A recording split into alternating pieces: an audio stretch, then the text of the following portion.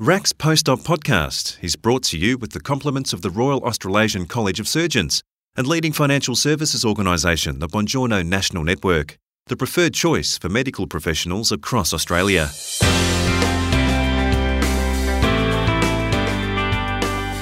When Dr. Yasmina Kevric was undergoing Set 4 training, she discovered she was pregnant.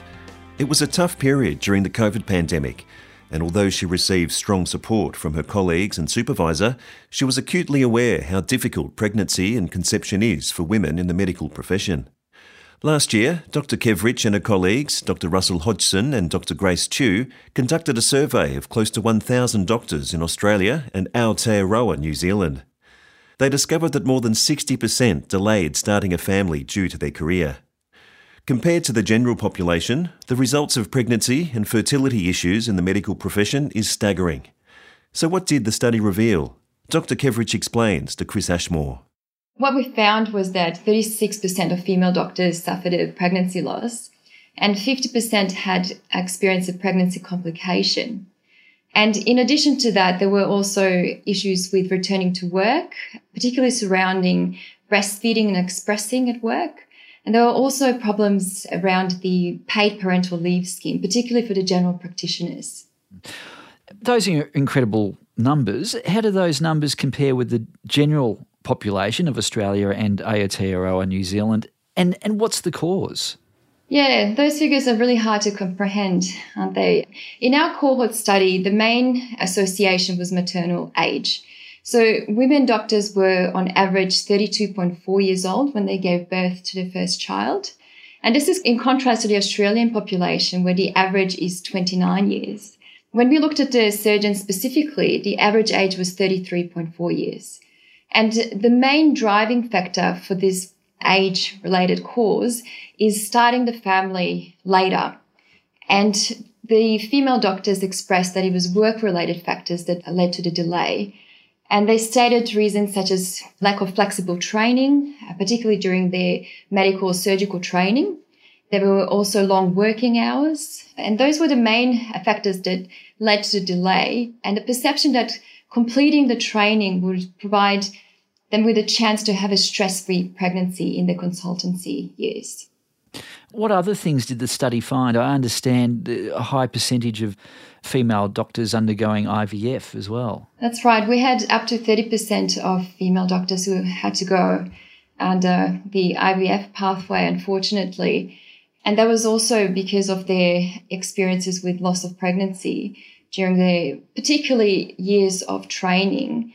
Other factors were also lack of parental leave. So there was a major problem among the general practitioners. They treated as sole traders and some could go on for months without income, while others returned to work ahead of schedule because of financial barriers due to the lack of parental leave entitlements. And then the other major factor that we found in this study was those who wanted to continue breastfeeding when they returned to work. Only 20% of surgeons had a room available to them that was private to them with a fridge that they could store the expressed milk. Unfortunately, the rest of the surgeons had to find their own way and sought rooms from colleagues or expressed in disabled toilets. Some unfortunately developed mastitis because of the lack of space to express in between the cases. So that was a big problem among our cohort group. Well, we'll go into what can be done to alleviate these issues shortly. But before we do, Dr. Kevric, what motivated you to conduct this study? Yeah, I was pregnant during my training, and while I was pregnant and after delivering my daughter Sophie, I joined a medical mums group on Facebook, which has over 12,000 doctors as members on there. And there were stories shared about the hardship that the women doctors were facing. And given that there is no data currently available in Australia, I decided to run this with my colleagues. And my colleagues were Dr. Russell Hodgson, Dr. Grace Chew, and later we were joined by my colleague, Dr. Catherine Suda, to complete the study in November. And we have submitted our findings to journal and hope to have it published very soon. Can you tell me briefly about your own background? Yeah, so I'm a surgical trainee at the Northern Hospital, and I became pregnant during my Set 4 training. Unfortunately, it was during the time of COVID, so it was an experience that I hope not many women had to go through, because it was quite stressful to worry about going to work and contract a virus that was highly contagious. And at that time, we didn't know what it would do to pregnant women. So it was a particularly stressful time. And I was particularly worried that I was going to lose my pregnancy. Fortunately for me, it all worked out in the end, and I have a healthy daughter. And I was very fortunate to be supported by my colleagues, particularly my supervisor during that time, and finally completed also my training and passed my fellowship exams. So in the end, it was an excellent outcome, but unfortunately, many women during the pregnancy and during the time of COVID have gone through some challenging times. Indeed. The survey itself, can you tell me a bit more about the survey? How many people did you survey, and how did you conduct it? Yes, I conducted a study last year in November, and we surveyed 1,099 doctors. We had 45 male doctors who participated as well. And the majority of our participants came from the medical mum page groups, but we had also others from other social groups as well participating. And there were a wide range of specialists involved, from physicians to surgeons to pediatricians to obstetricians and gynecologists, and from different areas of their profession. So this also included new mums and mums who had multiple children as well. Survey aside, are people generally aware of these issues? Is there a feeling in the college that there are concerns about pregnancy and fertility complications? If 36% of female doctors have suffered a pregnancy loss, or 50% have experienced pregnancy complications, most surgeons would probably know someone who's gone through these issues, or is it just not talked about?